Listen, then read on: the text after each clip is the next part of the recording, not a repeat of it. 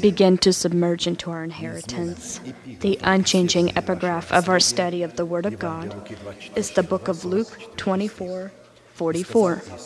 Then Jesus said to his disciples, "These are the words which I spoke to you while I was still with you, that all things must be fulfilled, which are written in the law of Moses and the prophets and the Psalms concerning me."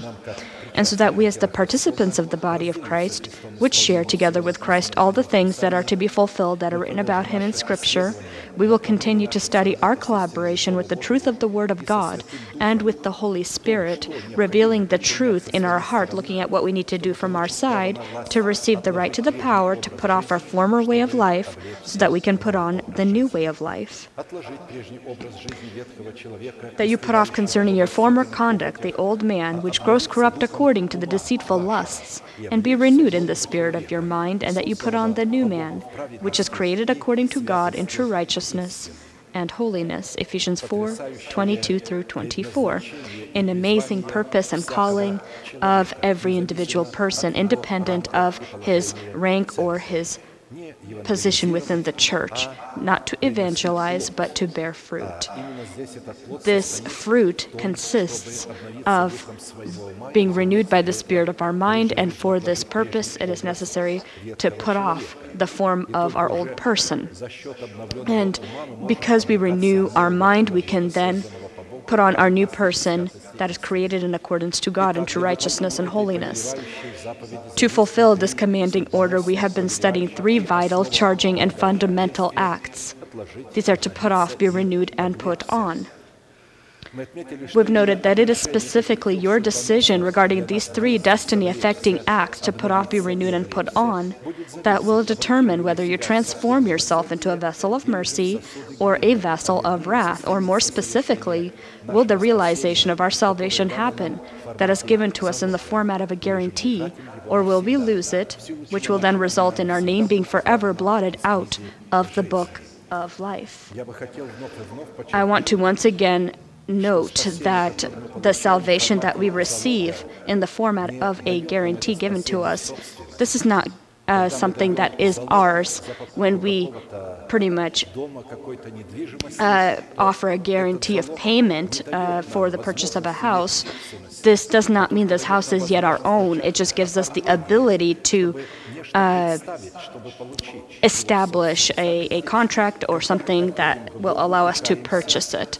When we repent, we receive justification, but this justification we receive in the format of a seed, in the format of a guarantee, and in order to establish it, to confirm it for ourselves, it needs to be invested, converted, lose ourselves in the death of Jesus Christ, and then receive it once again in the form of fruit. Then it will be our own. In a specific format, we've already looked at the first 2 questions and stopped to study the third question. What conditions do we need to fulfill so that by the means of an already renewed mind, we begin the process of clothing ourselves into the power of our new person that is created in accordance to God in Christ Jesus, in righteousness and holy truth. Relevant to this, we already looked at a series of parables and events. We became familiar with the condition that we need to fulfill in order to, by the name of God El Elyon, or God Most High, destroy the stronghold of death within our body in the form of reigning sin, identifying the essence of our old person with his deeds, so that we can forever thrust him out from within our body into hell with noise, and afterwards erect the kingdom of heaven in the form of the stronghold of eternal life in the place of the stronghold of death within our body, and stop to study the next condition. This condition consists in the 18th Psalm of David, where the Holy Spirit, practically all of the Psalms of David, are an allegory, where the Holy Spirit, with the right that he alone has, reveals by this man or through this man the requirements, the conditions based upon which we are called to collaborate our faith prayer with the name of God El Elyon, or God Most High. El Elyon in Hebrew is Most High. And this condition is that in the circumstances of our hardship in life, When we are putting off this old person, this old man, we can call upon the Most High as to our God and confess the faith of our heart, stating who God is to us in Jesus Christ, what God has done for us in Jesus Christ, and who we are to God in Jesus Christ. If we will, in the morning, in the evening, and daytime, remember and thank God for who He is for us, what He's done for us, and who we are to Him, our life will begin to dramatically change. Our old person will become weaker and weaker and weaker, and so he'll become so weak that you'll bind him inside of yourself, and you will, as if encapsulate or can, in a way, this person, lock him in there. There are things that sleep in a person, and during specific situations, circumstances, they activate. In this situation, it'll be the opposite. You will bind all of this in yourself until the time that the moment is right, that our body will then be transformed in the blink of an eye. But for this, even today, we need to consider ourselves dead to sin, living for God, and proclaim the non-existent, this heavenly body, as already existent. See ourselves this way, thank God for this, tell each other about this, because this is very important to say it, what is within your heart. And so we've noted that this is an allegory, and it is one of the most voluminous symbols where we see the collaboration of our renewed mind in the form of King David and the name of God Most High, and the confrontation of our renewed mind with our carnal mind in the form of King Saul, together with reigning sin, in the form of our old person with his deeds. As we've noted together, it's not easy for us to live in a body where there are three kingdoms, three kings. There is the old person, this reigning sin. There's the mind of a man who rules and is anointed to rule by God, but until the mind understands how he needs to rule, that he is just a prince, he's a king, he's not a priest. He needs to subject himself to the priest, to the intelligent aspect of his spirit. He practically will not be able to do anything to fulfill his purpose and to adopt his body by the redemption of Jesus Christ. And so it is by the means of the confession of the faith of our heart, stating who God is to us in Jesus Christ, what God has done in Jesus Christ, God receives the required basis or grounds to join the battle for our earthly bodies. Not for our souls, not for our spirit, but for our earthly body, in order to shame the old person, this reigning sin that lives within our body, not in the soul or spirit, but in our body. This old person who lives there, by the power of his redemption, he will shame him and forever cast him out into hell with noise. In character, the prayer psalm of David contains 3 parts where we see an example of the character of legitimate prayer. Because not all possess power of a legitimate servant or the ability to pray. That doesn't mean that this is just those that have some sort of service, but every person of prayer that has this ability. That even today you won't find people that are in the position of serving in the church are all, or it's hard to find legit servants. They see themselves as King Saul. And Samuel took the horn with oil and poured it upon the head of Saul. He anointed him and he kissed him. And so for some reason people concentrate upon this instead of David. David was the anointed of God and a warrior in prayer. A warrior in prayer is always an anointed of God, but an anointed of God is not always a warrior in prayer. And we know that any king on this earth is anointed by God. We need to understand that. What does it mean to be anointed? Power given from God. Anointing is power from God. The president in the country, in America, he's given power from God. And the heavenly God has given him power, more power than any other king on this entire earth. He is practically, according to Scripture, the King of Kings. He rules over other kings. Because of his word, kingdoms are moved.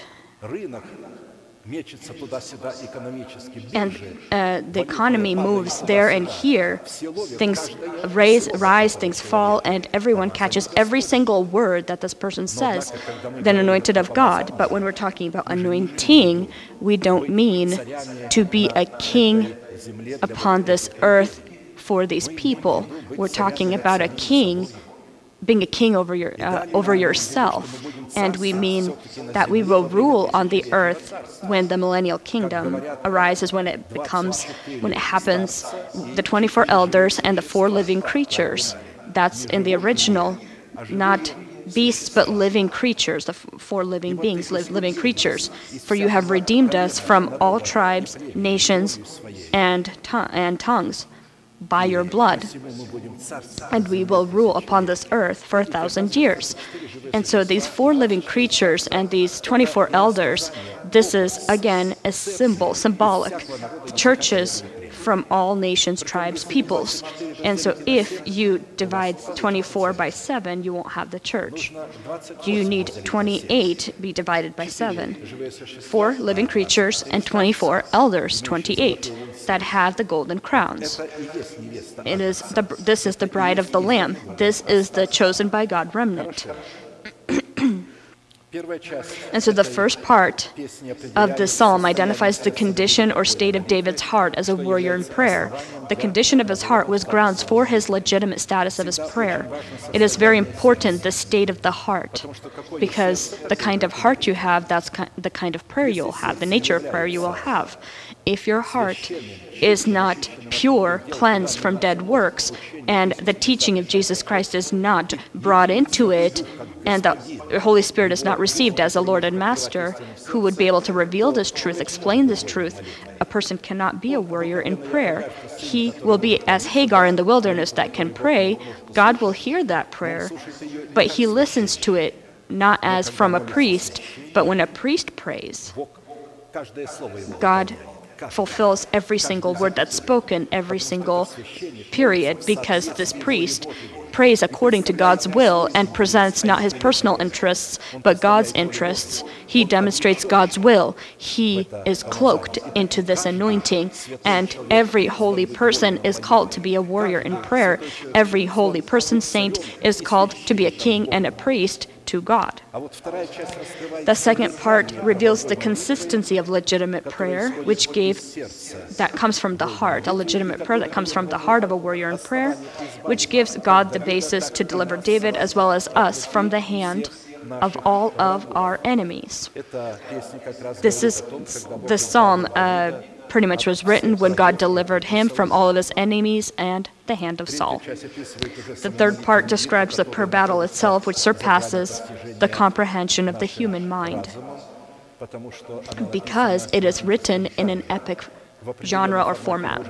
In a specific format, we've already looked at the first part and stopped to look at the second part, which reveals the consistency of legitimate prayer contained in the eight names of God Most High. When in Scripture the Holy Spirit presents 8 names, one after the next, here God pretty much indicates his covenant, because a covenant is always in the number 8.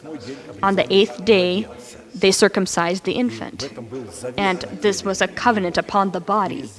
And everywhere where you will see the number 8, it will speak of a presence of a covenant. And so getting to know and confessing the power contained in the heart of David in the 8 following names of God, that in the heart of David were a covenant, an agreement between him and God, they allowed David, these names, to love and call upon the Lord, who is worthy to be praised. to be saved from his enemies, and for God discovering the truth, revealing the power of his names in the heart of David, providing God grounds. His covenant, again, that he saw in his heart, gave God the proper grounds to use his abilities that consist in his 8 names to battle for the body of David.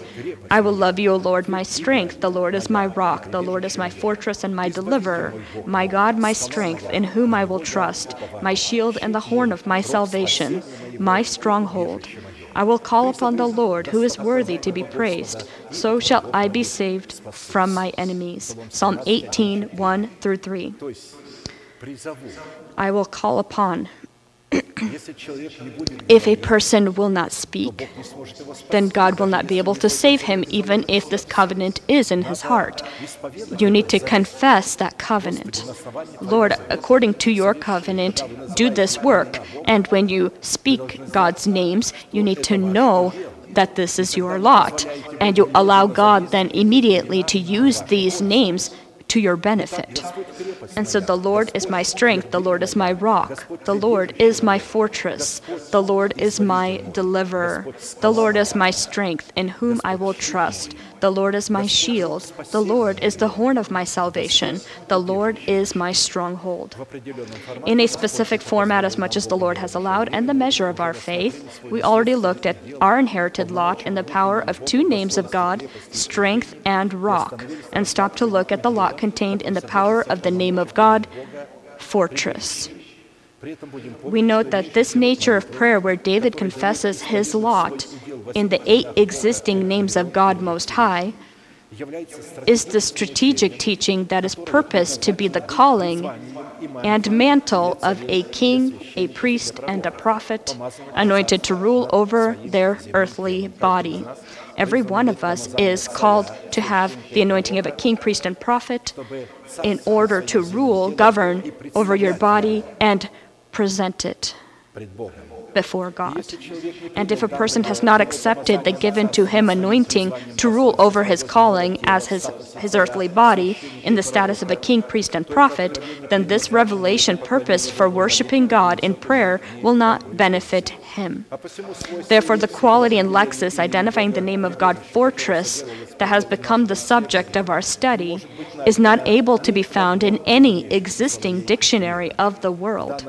In the given prayer psalm of David, the word fortress is used as one of the names of God, in which is concealed the inherited lot of the Son of God, in whom and through whom a person is able to run to God in order to know God and be fertilized with the seeds of the kingdom of heaven, containing a program. This preached word, this seed, contains a program and time of fulfillment of the oath promises of God. In Hebrew, the name of God, fortress, is the dwelling place of God, God's home, the sanctuary of God, the unapproachable light where God abides, the place where a person gets to know God, the opportunity to be fertilized with the seeds of the kingdom of heaven, the success of God, the joy of God, the hope of God, and the trust of God. Practically, the lot in the name of God, fortress, is a place where God abides and within the boundaries of which we are able to know God and be fertilized with the seeds of the kingdom of heaven. And we know that the placement of this fortress is located in 3 unique realms: in the heights of the heavens, in the sanctuary, which is the body of Christ, and the heart of a man, one who is humble and of a contrite spirit, one that trembles before the preached word of God, hearing it from the mouth of a person who is clothed into the power of a father from God. Studying the consistency of the lot that is contained in the name of God, fortress, we need to not forget one indisputable thing, and that is that God can be our fortress only upon one condition, and that is if our heart will be His fortress. We will never be able to receive God's favor if we will not have favor toward Him. Now it happened as they journeyed on the road that someone said to Jesus, "Lord, I will follow you wherever you go." And Jesus said to him, "Foxes have holes and birds of the air have nests, but the Son of Man has nowhere to lay his head." Then we see here that a person who wanted to follow Jesus, his heart was not a fortress for God. It was a fortress for foxes that had dug their holes, and this means that he trusted prophecies, all kinds of prophecies heard more than the written word or the preached word. He trusted these prophecies more, and that's why he had these holes for foxes. Your prophets, Israel, are like the foxes to the ruin. This is a symbol of false prophecies. And of course, the nests for birds are personal thoughts or a personal form of mentality where you build for yourself and make decisions as to how things should be understood. He doesn't base it upon the revelation that he hears from the person that God has given, but makes the decisions for himself, what should be right and wrong, and begins to rebel or complain about the person preaching, asking who he is. Who are you? I would ask. You are not anointed to preach. The head, the person that's rebelling, his head is empty, he has no revelations from God, and these specific people, these type of individuals, rebel. The scriptures calls these people of a damaged mind or fools because they rely upon their own mind or their own personal wisdom as a so-called wisdom. God has rejected them. Then he said to another, "Follow me." This one asks him, and Jesus tells him, "You can't follow me." But to the other, he says the opposite, "Follow me." But he said, "Lord, let me first go and bury my father." Jesus said to him, "Let the dead bury their own dead, but you go and preach the kingdom of heaven." And another also said, "Lord, I will follow you, but let me first go and bid them farewell who are at my house." But Jesus said to him, "No one, having put his hand to the plow and looking back, is fit for the kingdom of God." Luke 9:57 through 62. According to the words of Jesus, in order to become a partaker of the inherited lot contained in the name of God fortress, we need to satisfy three conditions. First, our heart is called to become a fortress for Jesus, in which Jesus would be able to lay his head. And for this to happen, it is necessary for our heart not to have holes for foxes or nests for birds. Second, it is necessary to allow the dead to bury their own dead. These represent that category of parents that, being Christian people, have rejected the offer to them truth in the form of the preached word spoken by God's delegated ones and refuse to pay the appropriate price to be a student of Jesus. To be a student of Jesus is to be a student of the person who is empowered with the revelations of God, who is God's mouth on earth.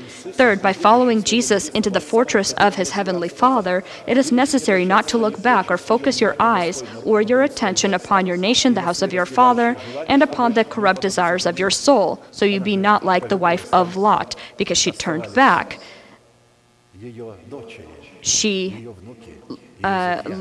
In this way, she had left her daughters and her husband.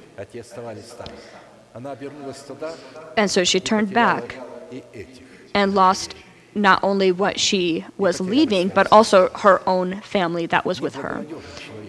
And this kind of person is not fitting for the kingdom of heaven, who looks at their nationality, the house of their father, or their corrupt desires, or their own opinions, their own strongholds that he has built. The consistency of the lot contained in the name of God Most High, in the virtue and purpose of fortress as a house of prayer, is for us a strategic teaching purpose for performing prayer, providing God proper grounds to enter into our life in order to fulfill his will, elevated by him for us as his given law, as well as one of the most important and necessary disciplines of truth, called to participate in our salvation, as well as our coming to power over our calling, which is adopting our body by the redemption of Jesus Christ. Therefore, our lot in the name of God Fortress becomes one of the primary goals that all of the redemption of God is focused upon, and that on your list of priorities is to be placed above all the secondary good works and goals. When they are secondary, then they are good and correct goals. But as soon as one of these secondary goals becomes a priority, then all of these other secondary goals immediately become destructive and sinful. We conclude that our inherited lot in the name of God fortress is a place that, independent from circumstances and time, we are called to run in order to receive grace for needed help, in order to get to know God, abide within God, and be fertilized by the seeds of the truth in order to grow the fruits of our spirit. Therefore, it is necessary for us to study and determine in what way and upon what conditions we're able to enter into the presence of God so that He can be our fortress, where we can get to know God and be fertilized with the seeds of the kingdom of heaven within our spirit, so that we can grow from it the tree of life. Their nobles shall be from among them. It's talking about the nation of God. Their nobles shall be from among them. God shall bring forth these nobles from the nation of God. And their governor shall come from their midst. And so this specific governor will I draw near to me, God says, and he shall approach me. He pledges to approach my heart. For who is this who pledges his heart to approach me, says the Lord? You shall be my people, and I will be your God. Jeremiah 30:21 through 22. It's it's interesting that in the book of Esther, the King of Kings, Artaxerxes, is not a name but a title, which means King of Kings. A person was not able to enter into his presence unless he called them. And if he does enter, and the king has not called him, and the king shall not stretch out his scepter, then it will be death to this person. If you want to enter into the fortress, you need to have proper grounds, legitimate grounds. When Esther entered, she was not called. She was supposed to die. She told her uncle Mordecai, she told him, you know that anyone enters without being called will die unless the king stretches out his scepter. And she went anyway. She went to her death. After 3 days of fasting herself and with all of the nation, she went to her death, and he was sitting in anger at that moment. And you know, kings that had such anointing, their faces sometimes glowed from glory.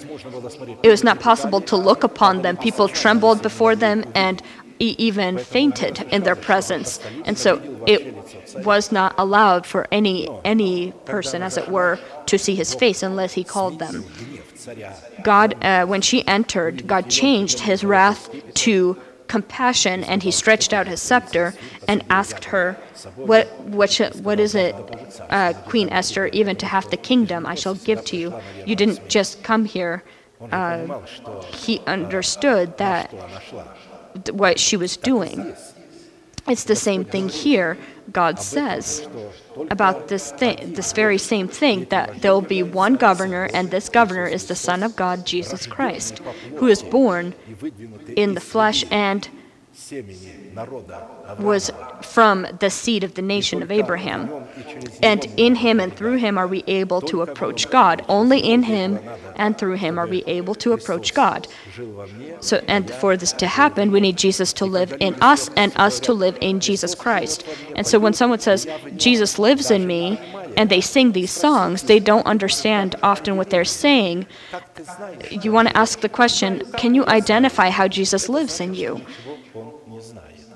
And oftentimes you'll hear that they don't really know. The verb to run to God as to our fortress contains the opportunity, giving the person the ability to be fertilized with the seeds of the promise that belongs to the door of his hope, in the fruits of which God receives proper grounds to join the battle for our earthly bodies in order to destroy the stronghold of death within our body, and with noise forever thrust him out from within our body, this old person whose stronghold and armor is the stronghold of death, upon which he relies and trusts. In Hebrew, the phrase to run to God, again, the stronghold of death is the law of Moses. the holiness of Yahweh, when the holiness of Yahweh lives within a man, it begins to live after a person receives salvation as a guarantee of his justification. And as soon as he receives it, the old person is still living there, this reigning sin is there, and this justification immediately from grace, or coming from grace, is transformed into condemnation, not into justification, but condemnation. We need to do something to receive justification, because immediately, and why does this happen? Because he sees reigning sin is there. And seeing this reigning in the body sin, he turns against him. He, in anger, rises up. In Hebrew, to run to God means to approach the altar, draw near to know God, enter into the sanctuary of God, get closer to God. Run to God's help. Find yourself in the fortress of God. And in order to find yourself in God, you need to find yourself in Christ. Be able to be fertilized with the seeds of the kingdom of heaven. It is necessary for our heart to be capable of receiving the seeds of the kingdom of heaven. Not all people are able to receive the seeds of the kingdom of heaven, but only those that leave infancy, the spiritual infancy. When in the heart of a person that is cleansed from dead works, and the two great witnesses are brought in there that stand before all the earth, the Urim and the Thummim, only then is a person able to receive this seed. In the Songs of Solomon, this Urim is pretty much symbolically shown in the breasts of the beloved one.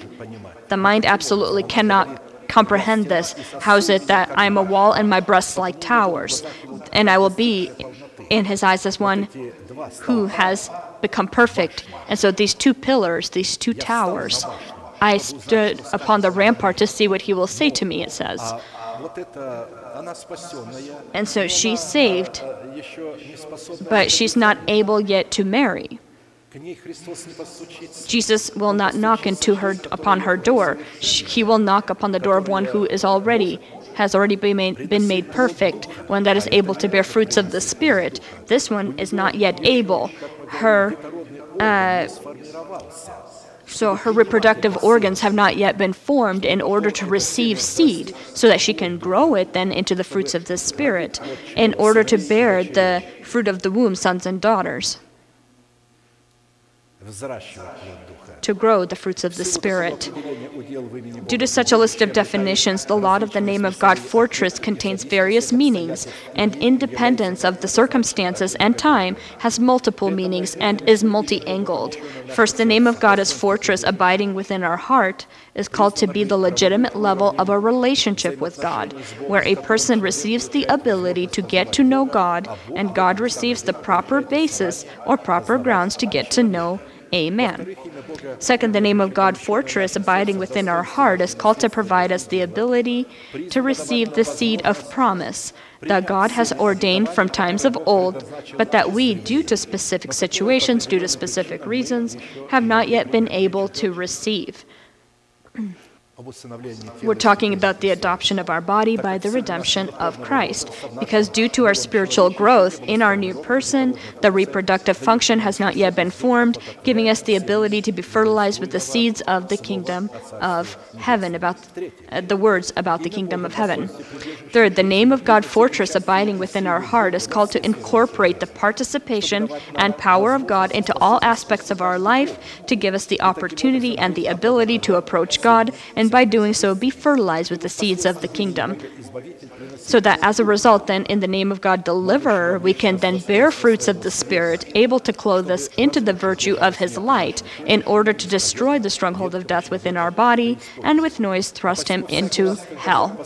Therefore, every time when God, by the means of the Holy Spirit, allows a person to run to or to approach Him, then in result of such closeness or contact, we will always have a corresponding or suitable fruit in that aspect in which we were able to approach or to run to God, that aspect that is cleansed from dead works, that has the teaching of Christ, and that has the Urim and the Thummim, that, again, the Urim that reveals the truth within the heart.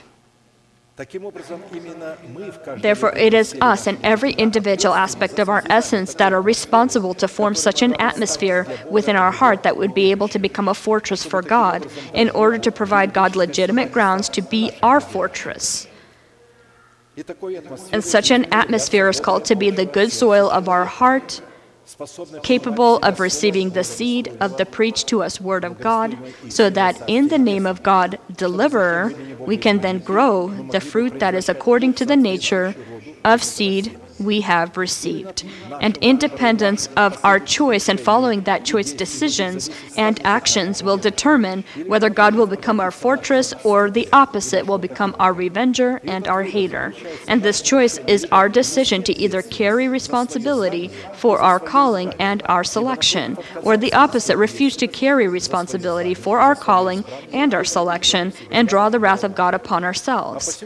Therefore, if we don't make a decision and will not take upon ourselves the responsibility to fulfill the agreed upon by us obligations in our covenant that we made with God, God will not have any grounds or reason to help us or to be our fortress.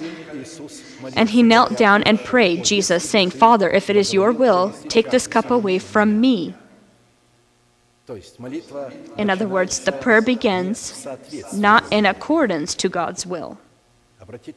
If you pay attention, even Jesus was put into such a situation that prompted him to begin his prayer that was not in agreement with God's will, but speaking this phrase before the Heavenly Father, being sweating blood and the fear that he had because of the things he knew he'd need to overcome and experience, to go to hell, to suffer and die first, and then go to hell, not as a regular sinner, but as one of the absolute worst criminals or sinners, because he'll take the sins of all of his children.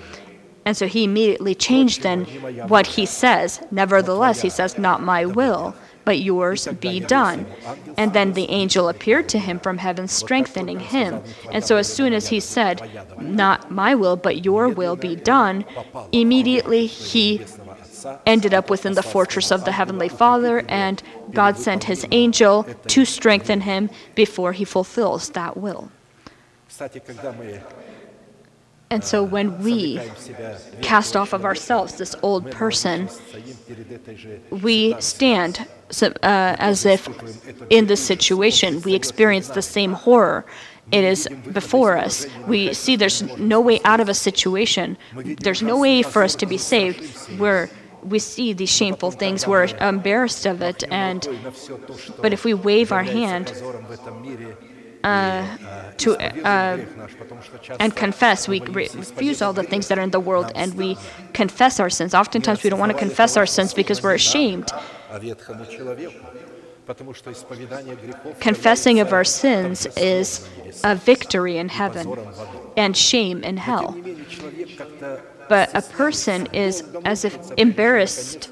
He suffers for a long time until he finally makes the decision to come and confess his sins. As soon as he does this, God sees him as very bold. He sees him as a hero in faith. The heavens immediately become joyful, and hell lowers their head to the ground.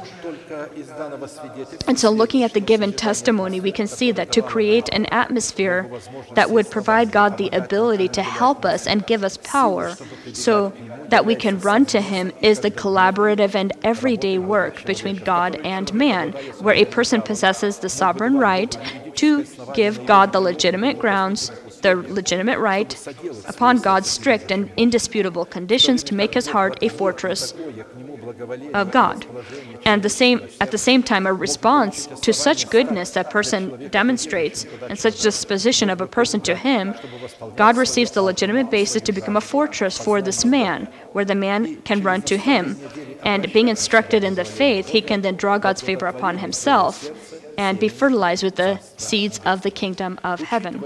Considering such a necessary union of God with man, it becomes vital for us to identify in every aspect of our essence the role of God and the role of a man.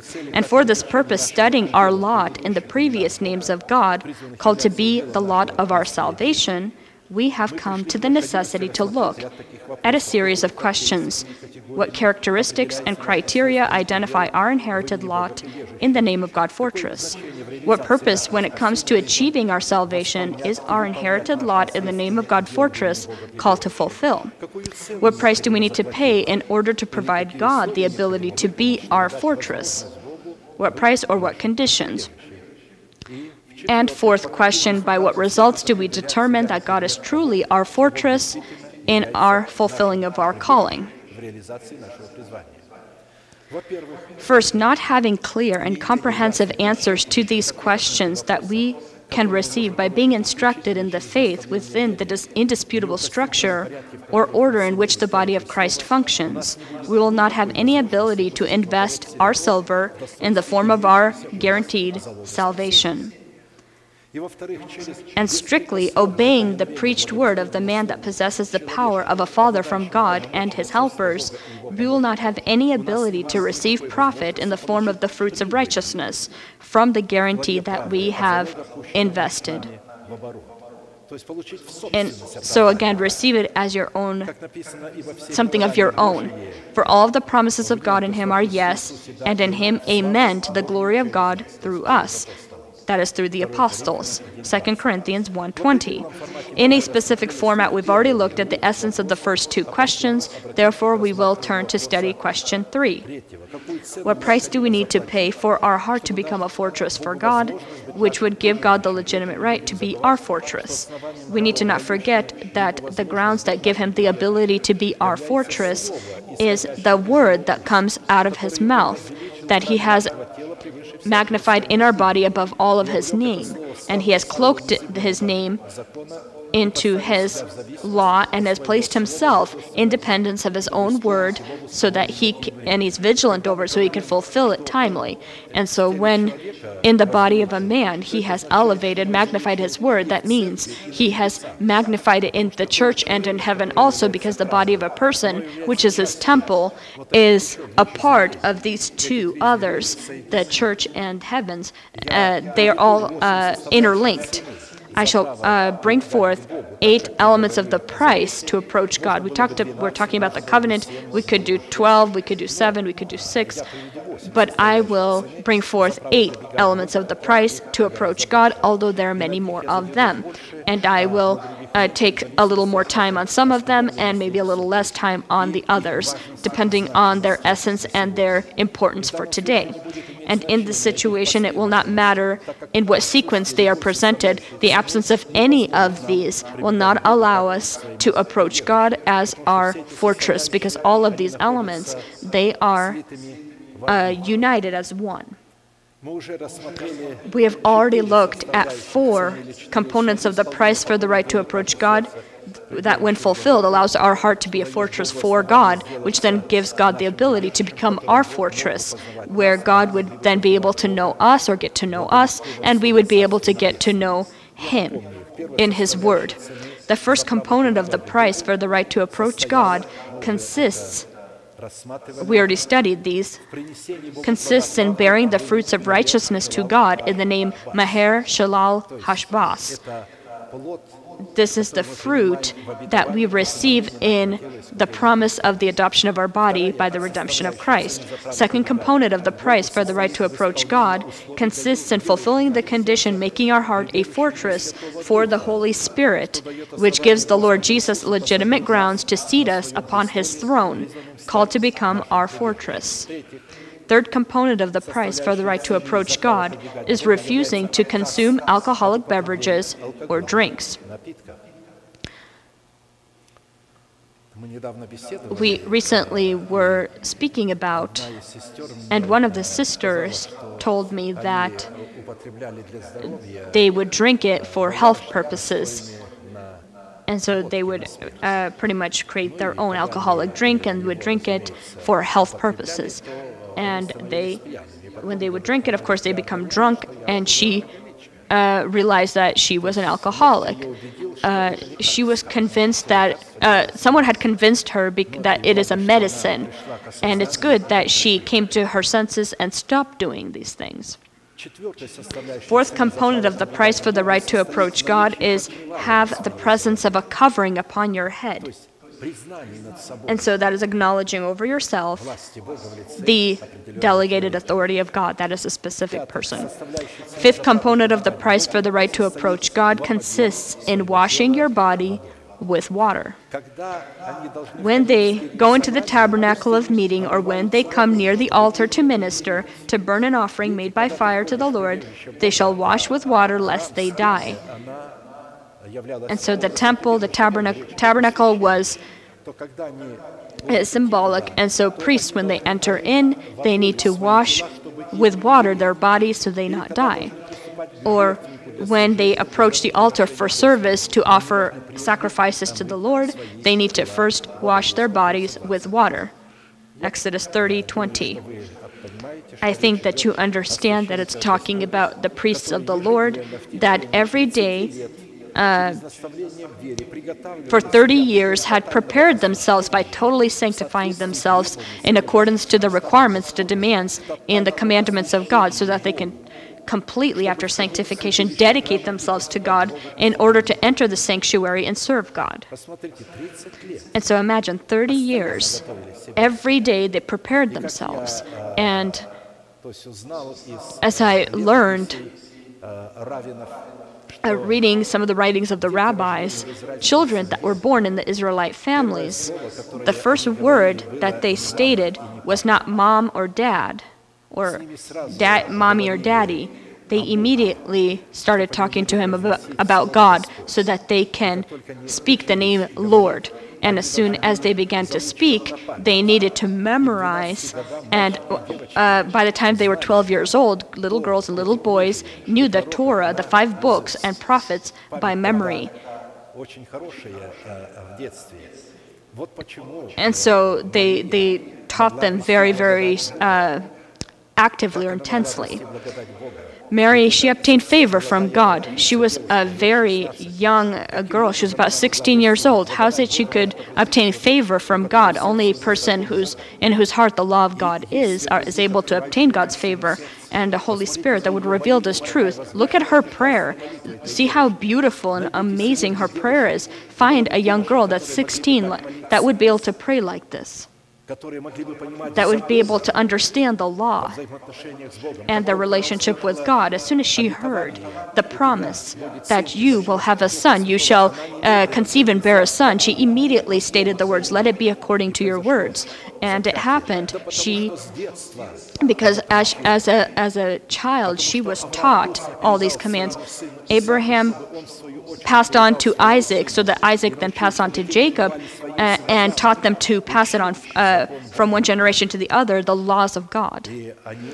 And they did this. And so, even though these people were chosen from the nation of Israel and in a special way were prepared and dedicated to God, these priests, that every time they needed to enter into the sanctuary, the temple, to serve God, they were required to wash their bodies with clean water. And for this purpose, Solomon, because of a revelation he received from God, from his father David, he had prepared the bronze sea before the temple. The Gibeonites that had voluntarily given themselves as servants to the Israelites, they were committed to the temple, that they chop wood for the temple, for the offerings, and would bring water into the temple for the washing. And so for the priests to enter into the temple, every time they needed to take off of themselves the garments they had on and wash their bodies in this bronze sea, and then clothe themselves, put on then these priests' garments that were of linen, and the outer robe that were in the temple. And if the Gibeonites were committed in order to chop wood for the bronze altar and bring water for the bronze sea, then in order to construct this bronze sea, a revelation from God, Solomon called a specific person that had the ability, the artistry, the understanding of how to make all kinds of things with bronze. Before we wash ourselves with water, we need to first build ourselves into this bronze sea. Now King Solomon sent and brought Hiram from Tyre. He was the son of a widow from the tribe of Naphtali, and his father was a man of Tyre, a bronze worker. He was filled with wisdom and understanding and skill in working with all kinds of bronze work. So he came to King Solomon and did all his work. And he cast 2 pillars of bronze, each one 18 cubits high, and a line 12 cubits measured the circumference of each. Then he made 2 capitals of cast bronze to set on the tops of the pillars. The height of one capital was 5 cubits, and the height of the other capital was 5 cubits. He set up the pillars by the vestibule of the temple. He set up the pillar on the right and called it Yakin, and the other Boaz. He made the sea of cast bronze 10 cubits from one brim to the other. It was completely round. Its height was 5 cubits, and a line of 30 cubits measured its circumference. Below its brim were ornamental buds encircling it all around, 10 to a cubit, all the way around the sea. And it stood on 12 oxen, 3 looking toward the north, 3 looking toward the west, 3 looking toward the south, and 3 looking toward the east. The sea was set upon them, and all their back parts pointed inward. It was a handbreadth thick, and its brim was shaped like a brim of a cup, like a lily blossom. It contained 2,000 baths. 1 Kings 7:13 through 26. In order to receive and inherit the lot of the name of God fortress, it is necessary for our soul, spirit, soul, and body become God's fortress. One of the elements or conditions of our body become a fortress for God is washing your body in the bronze sea with clean water that was brought by these Gibeonites. Relevant to this, we needed to answer a series of questions. What in our essence is the bronze sea, in the waters of which we can wash our body so that we can have the legitimate right to Christ Jesus to approach God? Who is Hiram within our essence? What is this pure water that fills the bronze sea? And who are the Gibeonites within our essence that bring water for it? And so the first question again, what in our essence is the bronze sea, in the waters of which we can wash our body so that we can have the legitimate right in Christ Jesus to approach God? The material from which the bronze sea was built symbolizes in Scripture a type of judgment or justice, where we receive the ability to judge ourselves in accordance to the demands of the commandments of God, weigh ourselves, and humble ourselves. If in the heart of a person the bronze sea will not be formed, the waters of his judgment, because there are waters of judgment there, with which he washes himself, justice, then it will not cleanse us from the foreign particles that may be there. But let justice run down like water, and righteousness like a mighty stream. Amos 5:24. And so building our heart into this bronze sea turns the waters of our justice in the confessions of our trust upon the Word of God as a strong flowing flow of righteousness. And so again, the symbol of the bronze sea with the pure waters is a symbol of our conscience cleansed from dead works, sprinkled with the blood of Jesus Christ, with them printed upon its tablets the teaching of Jesus Christ. And so when we approach God with a conscience cleansed from dead works, with them printed upon it truth of the teaching of Christ, gives us the ability to cleanse our body and our prayer words from all kinds of foreign particles. Second question, who in our trifold essence is Hiram, who is called to build our heart into a bronze sea, that by the means of a good conscience would be able to lead the ship of our faith into the fortress of God? We know that the father of Hiram, he was a Phoenician. They came from the son of Japheth, the son of Noah, and this is the intelligent aspect of the soul of a man. And so the mother of Hiram is the widow from the line of Naphtali. We know the name Naphtali in Hebrew is wrestler. And Rachel's maid Bilhah conceived again and bore Jacob a second son. Then Rachel said, with great wrestlings I have wrestled with my sister, and indeed I have prevailed. So she called his name Naphtali. Genesis 37:8. Practically, in the lot of the name Naphtali is the ability to overcome with prayer the old person that lives within our body that we have inherited from the sinful life of our parents. Moses blessing Naphtali, and his name contains our inherited lot, and his name also is the name of God, because in the 12 names of the patriarchs and the 12 names of the apostles are the name of God also, names of God. These are our inherited lot. This is our destiny. And so Moses blessing Naphtali, in whose name is the inherited lot for every individual holy person, he pointed to the result, or indicated the result of a person who died by the law for the law so that he could die for the one who died and resurrected. And about Naphtali he said, O Naphtali, satisfied with favor and full of the blessing of the Lord, possess the west and the south. Deuteronomy 33:23. And according to this place of Scripture, being satisfied with favor and full of blessing of the Lord is reflected in taking control, or possessing west and south. When it's talking about the west, this is the fruit of the womb, and south is the mind of Christ. And so the fruit of the womb of the widow from the line of Naphtali is in our spirit the mind of Christ, upon the condition that we die for the law, by the law, for the law, to live for the one that died and resurrected. And so the widow, again from the line of Naphtali, we see the bride of the Lamb.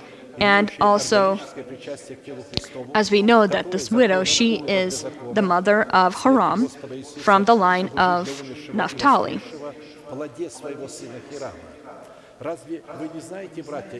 Or do you not know, brethren, for I speak to those who know the law, that the law has dominion over a man as long as he lives? For the woman who has a husband is bound by the law to her husband as long as he lives. But if the husband dies, she is released from the law of her husband. So then if, while her husband lives, she marries another man, she will be called an adulteress. But if her husband dies, she is free from the law, so that she is no adulteress, though she has married another man. Therefore, my brethren, you also have become dead to the law through the body of Christ, that you may be married to another, to him who was raised from the dead, that we should bear fruit to God. Romans 7:1-4. Although Haram's father was a man of Tyre, symbolizing the seed of the woman, who is called with righteousness and justice to strike the head of the serpent of old in building the bronze altar and other important bronze elements of the temple. Therefore, the symbol of Haram is a symbiosis where there is a collaborative work between the mind of Christ as the widow from the tribe of Naphtali and the intelligent aspect of our soul as the father of Haram. In Hebrew, the name Haram means greatly exalted because of a good genesis or good line. The city of Tyre, in which Haram was born, was built upon the heights of cliffs or high rocks. And this very meaning is within his name, or within the name of Tyre, a rock or tall mountain that is higher than other mountains, leading the surrounding mountains, Tyre. In Scripture, these kinds of tall mountains or rocky mountains, these high mountains, these are promises, which are our purpose, our destiny,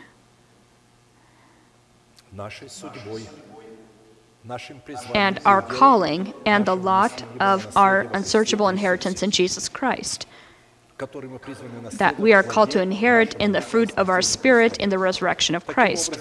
And so, specifically by the fruit of our Spirit, as Haram, who is called to present in our trifold essence the symbiosis of the mind of Christ, collaborating with the intelligent aspect of our soul. We are called to build this bronze sea in order to possess the ability to judge or to weigh ourselves upon the scales of righteousness. Now we have received not the spirit of the world, but the Spirit who is from God, that we might know the things that have been freely given to us by God, These things we also speak, not in words which man's wisdom teaches, but which the Holy Spirit teaches, comparing spiritual things with spiritual. But the natural mind does not receive the things of the Spirit of God, for they are foolishness to him, nor can he know them because they are spiritually discerned. But he who is spiritually judges all things, yet he himself is rightly judged by no one. For who has known the mind of the Lord that he may instruct him? But we have the mind of Christ. 1 Corinthians 2:12 through 16. And so, to better understand within our trifold essence the building and purpose of the Bronze Sea, we will look at its characteristics written in Scripture. And so, being of bronze is a work of art, amazing ensemble. It's a pretty much a large, what looked like a very large cup that looked like an open lily that laid upon 12 oxen, and all was one piece, made of one piece. Imagine this entire work of art was made of one piece of bronze. He made the sea of cast bronze 10 cubits from one brim to the other. It was completely round. Its height was 5 cubits, and a line of 30 cubits measuring its circumference. Below its brim were ornamental buds encircling it all around, 10 to a cubit, and the way around the sea. The ornamental buds were cast in 2 rows when it was cast. It stood on 12 oxen, 3 looking toward the north, 3 looking toward the west, 3 looking toward the south, and 3 looking toward the east. The sea was set upon them, and all their back parts pointed inward. It was handbreadth thick, and its brim was shaped like the brim of a cup, like a lily blossom. It contained 2,000 baths. 1 Kings 7:23 through 26. And so the width of the Bronze Sea being 10 cubits is righteousness that finds itself in the heart of a person in purity and holiness, due to which a person receives the legitimate grounds to run to God and see God's beautiful face. Pursue peace with all people and holiness, without which no one will see the Lord. Hebrews 12:14. Or blessed is the pure in heart, for they shall see God.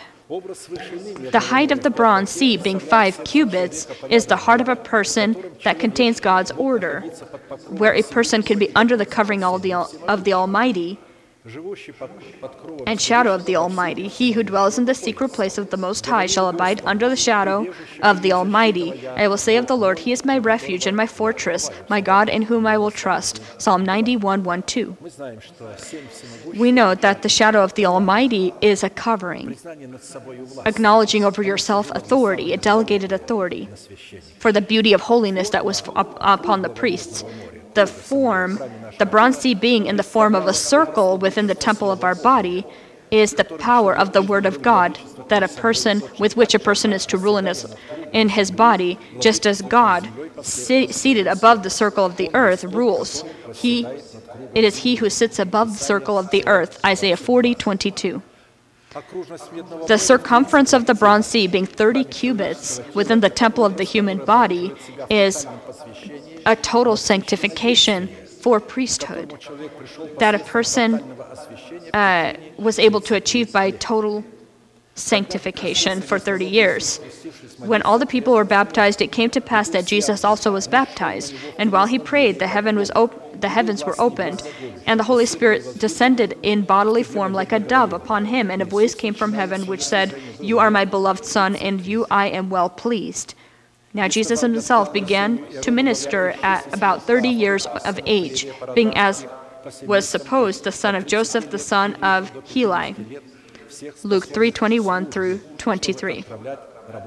Then the Lord spoke to Moses and Aaron, saying, "Take a census of the sons of Kohath from among the children of Levi, by their families, by their father's house, from 30 years old and above, even to 50 years old, all who enter the service to do the work in the tabernacle of meeting." Numbers 4:1-3.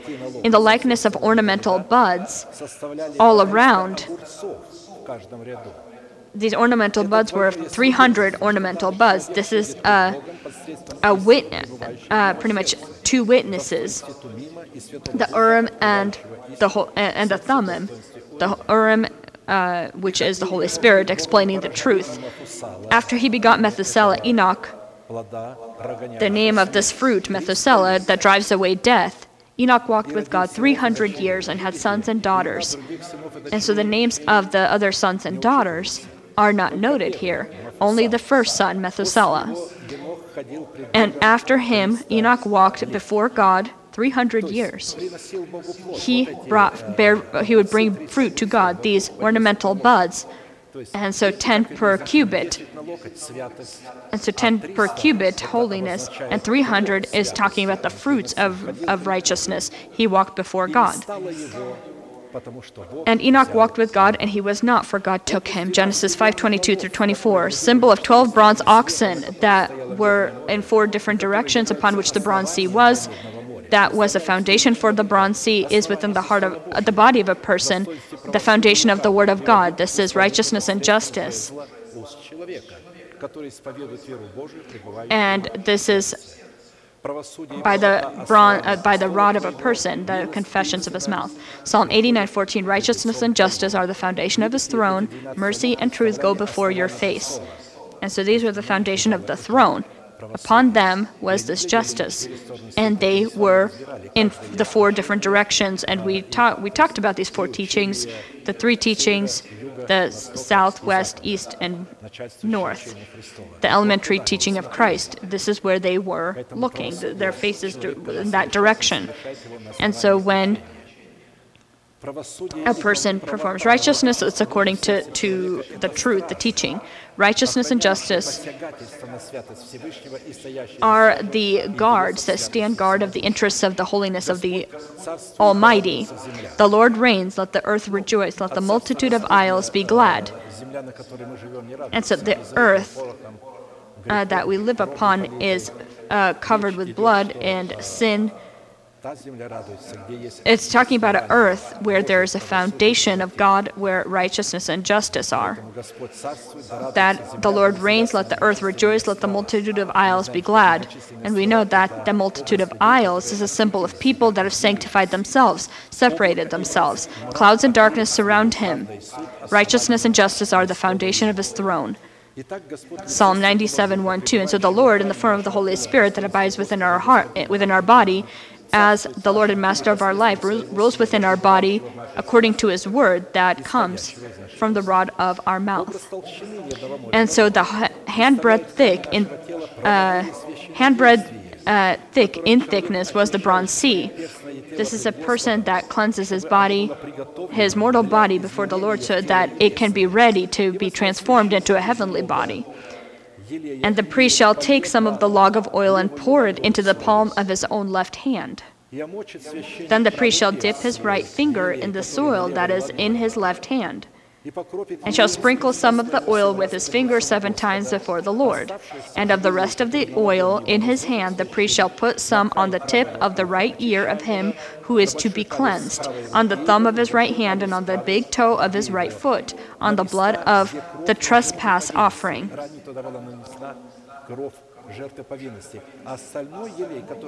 The rest of the oil that is in the priest's hand he shall put on the head of him who is to be cleansed, so that the priest shall make atonement for him before the Lord. Leviticus 14:15 through 18. And so all of these measurements are symbolic. They're not just written there. The brim of the bronze sea was shaped like the brim of a cup, like a lily blossom. This remembers us to the bride of the Lamb that in nature is inherent to God. I am the rose of Sharon and the lily of the valleys. Like a lily among thorns, so is my love among the daughters. Songs of Solomon 2:1-2. And now let's look at the consistency of the bronze sea within the temple of our body, for the sake of which it was actually made. This pure water. Or as it were, third question, what is this pure water within our essence? And so the first symbol of this pure water that consists in this bronze sea are the great witnesses, the 2 great witnesses that stand before the God of all the earth, the truth of the Word of God and the Holy Spirit that reveals the truth of the Word in the heart, if it is, of course, there. Therefore, brethren, having boldness to enter the holy holiest by the blood of Jesus, by a new and living way which he consecrated for us through the veil that is his flesh. And having a high priest over the house of God, let us draw near with a true heart in full assurance of faith, having our hearts sprinkled from an evil conscience and our bodies washed with pure water. Let us hold fast the confession of our hope without wavering, for he who promised is faithful. Hebrews 10:19 through 23. And so Apostle Paul talks about these symbols. Washing your body in the bronze sea gives you the legitimate right to approach God and to hold fast the confession of the hope without wavering, so that he who promised God would be able to fulfill it. To hold fast the confessions of our hope is to meditate and confess before God, other men, and yourself who God is for us in Jesus Christ, what God has done for us in Jesus Christ, and who we are to God in Jesus Christ. Only thinking or due to stating these things, due to these things, God is able, or doing these things, God is able and promises to fulfill and lead us into the glory of the destiny that he has given to us, adopting our body by the redemption of Christ. Husbands, love your wives just as Christ also loved the church and gave himself for her, that he might sanctify and cleanse her with the washing of water by the word. The word of God that abides within us is water, pure water that the Gibeonites brought. But in order to be there, we need to be built into a bronze sea, that he might sanctify and cleanse her with the washing of water by the word, that he might present her to himself a glorious church, not having spot or wrinkle or any such thing, but that she could be holy and without blemish. Ephesians 5:25 through 27. If our bodies will not be washed in this bronze sea by water, we will not have any ability to inherit the lot in the name of fortress, so we can then erect within our body the stronghold of life. In other words, if our body will not be washed in this bronze sea with this pure water, the confessions of our hope that are consist in adopting our body by the redemption of Christ, our prayer will not have the legitimate right to be heard by God. And so the symbol of the water for washing of our body is the elementary teaching of Jesus Christ and the Holy Spirit that reveals this truth, this elementary truth in our heart. He's also called water in Scripture. Here we're talking about the mortal body, the sinful body, that being washed in the bronze sea with water becomes God's fortress and is no longer looked at as a carnal or sin body, because after it's washed with pure water, it needs to be looked at as heavenly, a body that's heavenly. Fourth question, who were the Gibeonites within the temple of our body that chopped wood for the altar and brought water, pure water, to fill the bronze sea? Practically filling the bronze sea as our conscience with pure water, our Gibeonites are the symbiosis of our intelligent aspect of our soul that has subjected itself, given itself to God, or presented itself as slaves of righteousness.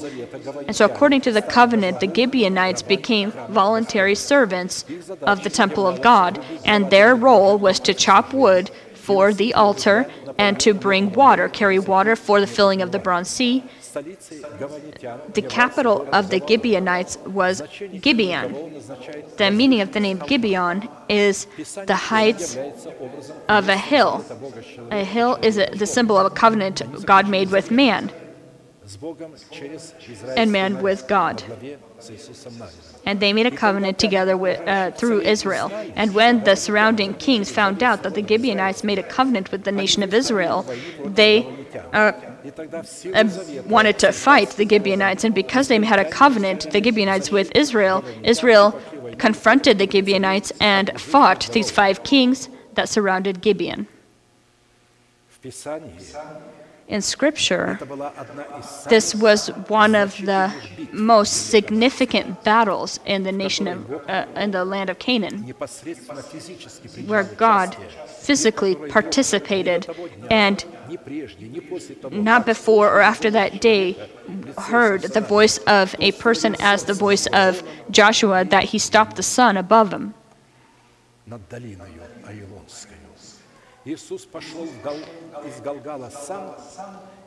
So Joshua ascended from Gilgal, and he and all the people of war with him, and all the mighty men of valor. And the Lord said to Joshua, "Do not fear them, for I have delivered them into your hand. Not a man of them shall stand before you." He went to defend the Gibeonites that they have made a covenant with. And Joshua therefore came upon them suddenly, having marched all night from Gilgal. So the Lord routed them before Israel, killed them with a great slaughter at Gibeon, chased them along the road that goes to Beth Horon, and struck them down as far as Azekah and Maked.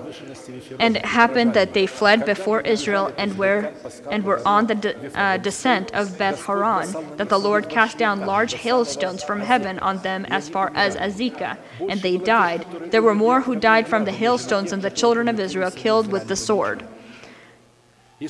Then Joshua spoke to the Lord in that day when the Lord delivered up the Amorites before the children of Israel, when he had were destroyed, and before the sight of Israel.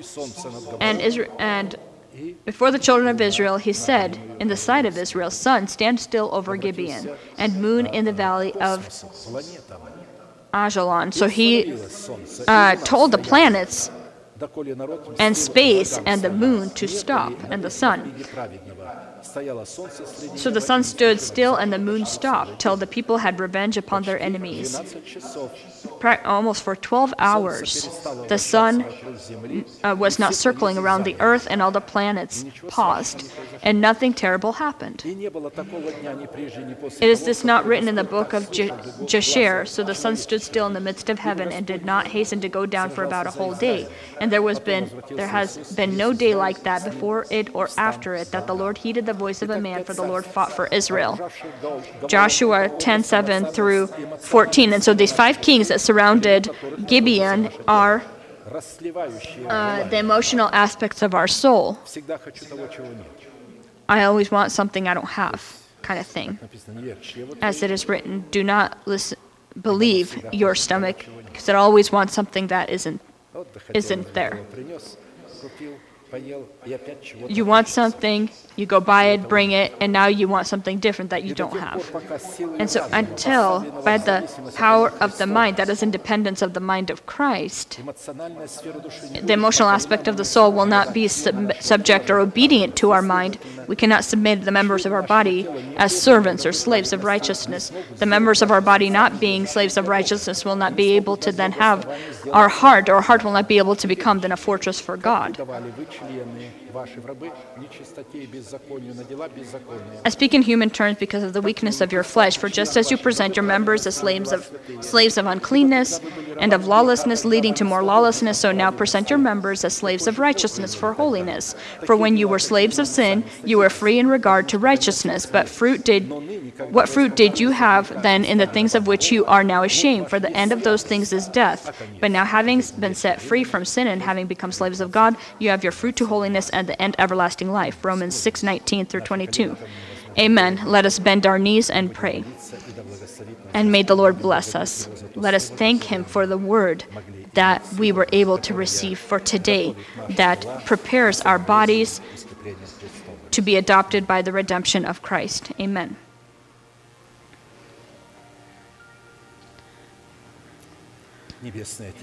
Heavenly Father, in the name of Jesus Christ, again and again, I, together with your saints, thank you because you are our God, because you have redeemed our body from hellfire, because you have given to us in Jesus Christ justification according to your good grace. Thank you that you have given to us a mind and ability to invest the guarantee of our salvation in the death of Jesus Christ, so we can receive our justification as something of our own possession.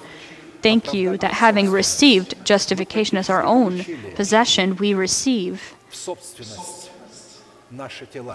our bodies. And even today, we thank you that we are carriers of this heavenly body, proclaiming the not-existent as existent. Even today, we meditate within our mind and within our heart and proclaim before your face that we are dead to sin and living for you. Because of such confession, that is the treasury of our heart, you then fight for our earthly bodies in order to transform them into a heavenly body. May your mercy be blessed amongst your people, and may all illnesses and weaknesses be cursed among your nation. May all cowardness or any ignorance depart from your people, and may they have the fruit of righteousness, fruit of holiness, without which they will not be able to see you, without which they will not be able to walk before your face, and receive confirmation that they will be raptured before the morning star. We thank you for the glory that you have given to us, that is Jesus Christ. Our hope in salvation is the great glory that is in us. May your mercy be blessed forever and ever in your nation. May your wisdom be upon them. May their home and their boundaries be stretched forth and expand. May they know you in all your beauty, in all your power, and all your might. May they lift up their heads because the time of their deliverance has come. Because the signs of the times show that everything's red. The world is foretelling horror. We foretell joy, because soon we will be delivered from this old person with his deeds, and will become carriers of heavenly bodies, and will fulfill your will. And we thank you that we already have become so by faith, proclaiming the not-existent as existent. May your mercy be glorified among your people, our great God, Son, and Holy Spirit. Amen. Our Father in heaven, hallowed be your name. Your kingdom come. Your will be done on earth as it is in heaven. Give us today our daily bread, and forgive us our debts as we forgive our debtors.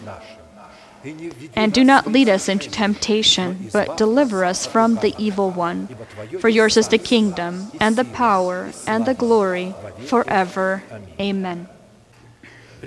Before we proclaim our unchanging manifestation, I would like to pray for our brother Ivan, as a faithful brother of ours, a faithful brother that works for the Lord, and he represents the elementary teaching of Christ in the format in which it is here. They watch the videos of the services, they completely watch them, and then they are able to study it. Right now we will pray for him. I will ask everyone to stretch out their hand as a symbol, and we will bless him. Heavenly Father, in the name of Jesus Christ, we thank you for this faithful man. May he be blessed before your face, and may your anointing be stronger upon him. May your glory be on him, and it be in his mouth, in his behavior, in his actions, and may those see it that will be with him or around him. We thank you for him. We bless him with your holy name. May upon you be the blessing of the Lord, and the wisdom of our God may it be upon you in the name of Jesus Christ. Amen. Please be seated. We still have one other thing. I would like to say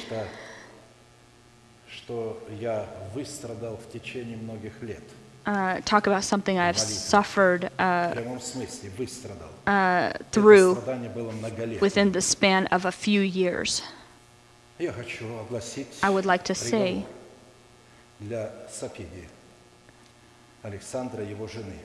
I want to speak of Alexander and his wife, who used to serve God and be within the service. They don't lead the teaching that we lead. One of the guests had asked him, why is it that you don't place the sermons of Pastor Arkady? And he said, you know why? Because I want that the lambs know the voice of their pastor. Every time he came here, I would tell him, Alexander, Sasha, why won't you not put the sermons up? And he would cry and state that I am a great authority for him, and that he preaches, he states everything that I preach. And I tell him, Alexander, let people see it first and then talk about it, because I was familiar with how he interpreted the word. At the beginning of every sermon, he would read that Samuel took the horn of oil and would anoint Saul, and would name his sermon a portrait of the anointed of God, talking about himself. And then he would take pieces and parts of what he found beneficial and would preach even here. I and you, he would always state. And when I told him, when you preach, he always saw himself that all are obligated to him. I think you were surprised when he was thanking us that we have learned their tastes and their habits.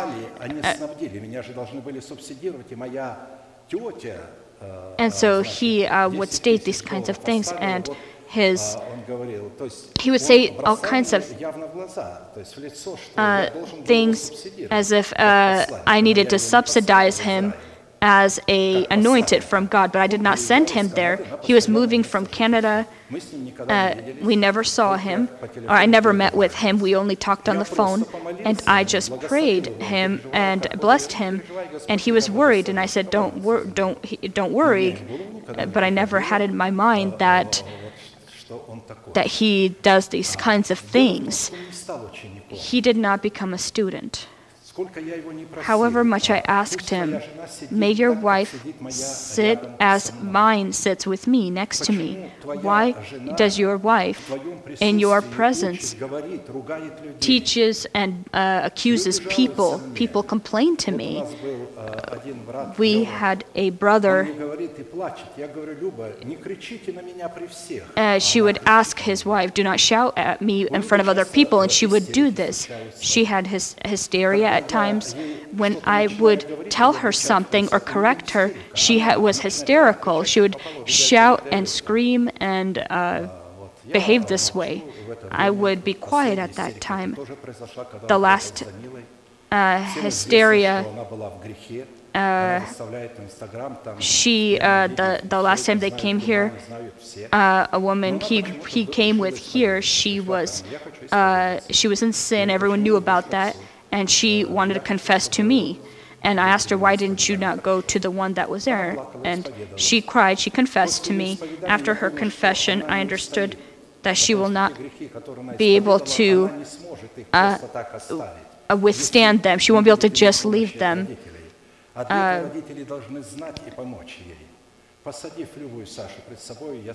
And so telling the parents, they were the parents of this young girl, I told them, she confessed, but you need to help her. And the mother, the wife, said, this is a lie, this is impossible, this can't happen. And I told Alexander, he began shaking and saying, she told you the untruth. And I said to them, consider it that you've lost her then. And they did lose her. She had stated the reason for why she stopped going to church. The reason was, and she said that I spread her the secrets that she had confessed to me, and I never did.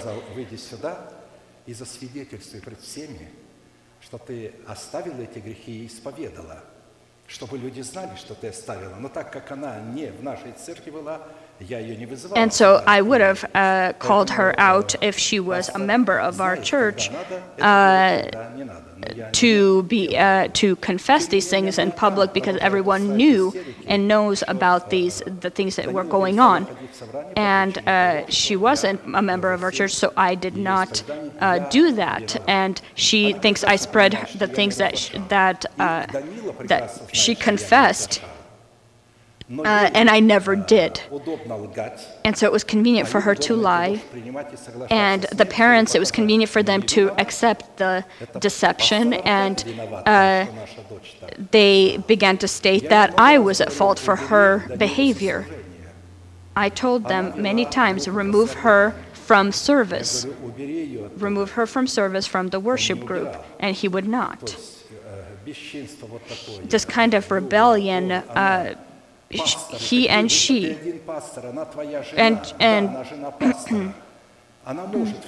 and so it was his wife also that was in these kinds of things, sinful things also, and she wasn't supposed to serve. And so the second thing that was very, very wrong,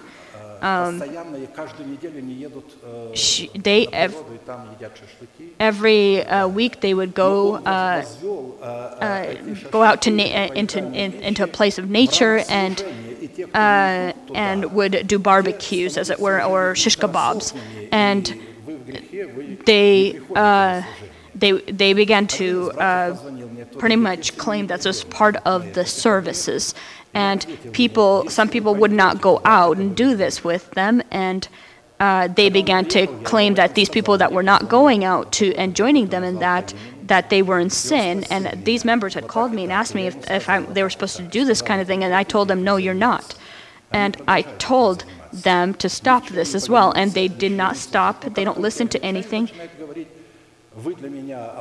But as soon as I began to correct them, they immediately say, you're an apostle to us.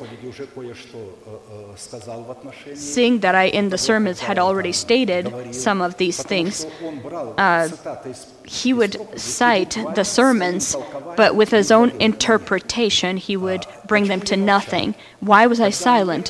When they were coming here, I had told myself, my heart was already upset, and I said, Lord, I'm not going to correct this person any longer. He has offended me many times with the fact that he says, you are my teacher, you are my apostle, but he does not follow or listen to anything. I tell them, remove the sinner from the service as a person that is in sin, and he finds a young woman and lives with her. And I said, this is not possible. And he said, okay, I'll stop, but he did not stop. He has a lot of impact on the people that are there, and they don't dare to say anything against him.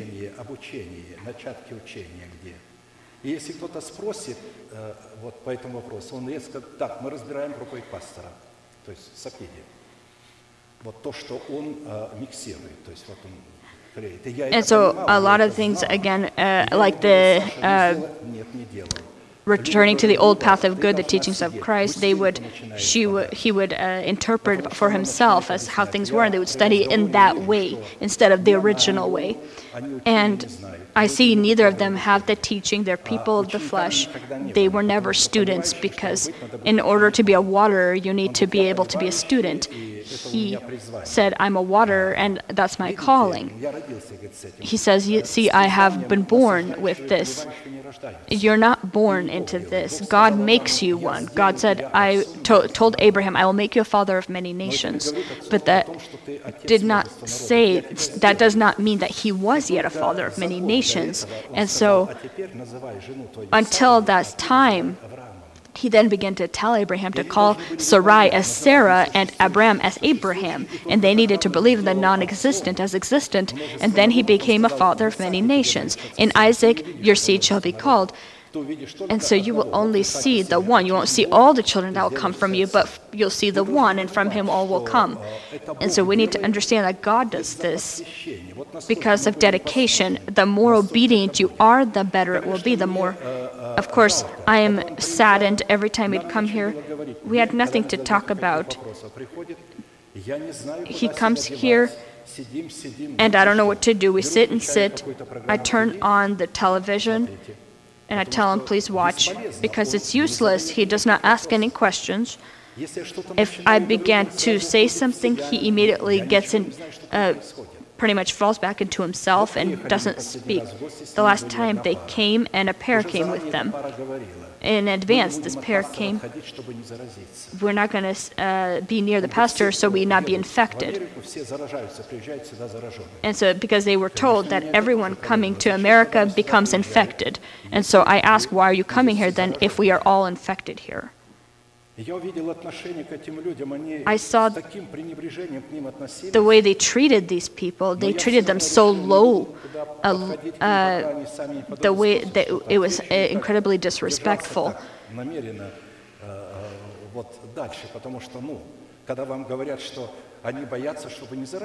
And so when you can see that they're afraid to be infected, and actually, when they come here, they see liberty, freedom. Nothing is free. There's no freedom there. Everything's done through him. Everything, absolutely everything, and no one can do anything.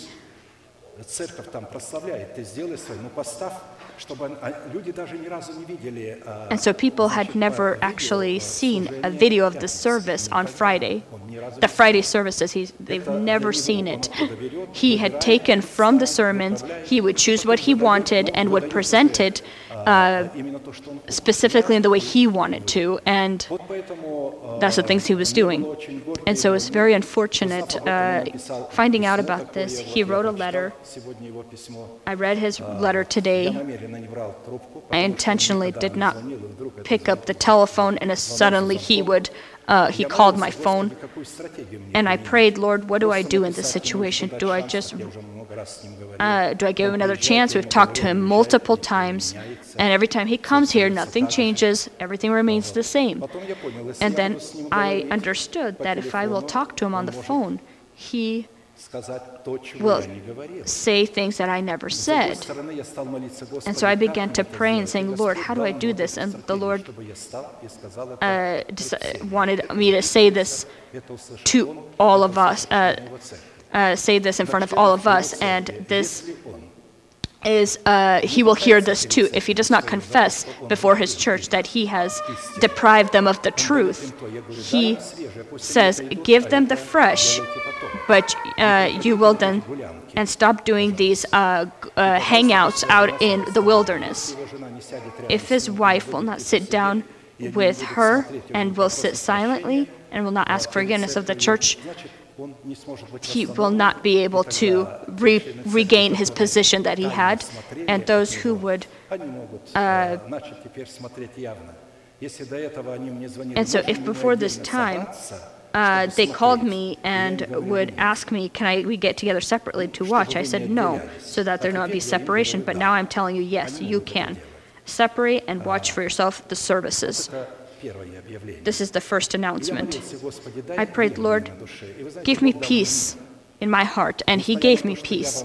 Not looking at the fact that I'm telling you these things. I have complete peace inside of my heart, and I don't have any anger. I'm just saddened, but this has been for many years, and I have suffered through it in prayer. And the next announcement is our building of the church. Our sisters had began to prepare meals and help in every way possible, and there's a lot of food. First they bring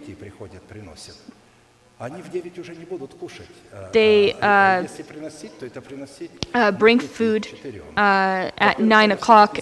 People won't be eating at that time. Specifically, maybe at 4 or 5 would be better, because at that time nobody might be there. And so you'll bring food. There will be not many people or workers to be able to eat. Sometimes there's a lot of people, and sometimes there's very few people. And so you prepare a lot of food, and nobody's eating it. So please call first and ask how much people and if it should be brought, and my son Ruben will tell you. It's just we have compassion to your labors, and so better to double check those things. Let us proclaim our manifestation. Now to him who is able to keep you from stumbling and to present you faultless before the presence of his glory with exceeding joy, to God our Savior, who alone is wise, be glory and majesty, dominion and power, both now and forever. Amen.